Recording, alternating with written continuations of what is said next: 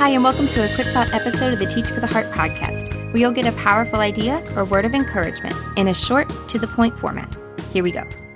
Today, I have a simple phrase of encouragement for you, and that is, do your best and forget the rest. And for those of you that remember P90X, you'll know that is a quote often used by Tony Horton in that program. But I really love it and found it to be applicable to many situations and also strongly rooted in biblical theology as well, right? Colossians 3:23, and whatever you do, do it heartily as to the Lord and not unto men. You know, as Christians, we are called to do our best. But what I love about the second half of that phrase is forget the rest. And that really speaks to the fact that we cannot control what happens. We cannot control what happens when our strength runs out, when our ability runs out, when we've done our best and the results are out of our hands. And I think we need to honestly, especially this year, be kind of comfortable with that. Make peace with that we need to do our best. We need to work hard.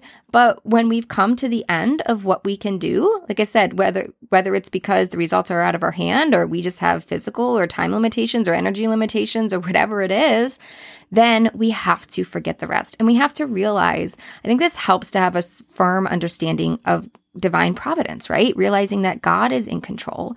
He doesn't call us to do more than we are able to. He calls us to work heartily, to do our best. And then it's up to Him what happens as a result. It's in His hands whether our work bears fruit, how much fruit it bears, what happens, how things are received. These are all things we cannot control. And when we try to control them, it does nothing but stress us out. So that's what I have for you today. Simply do your best and forget the rest. Do your best and trust that God has His hand on the results and will bring forth what He wants to bring forth in your life, in your family, in the lives of your students, and in those around you.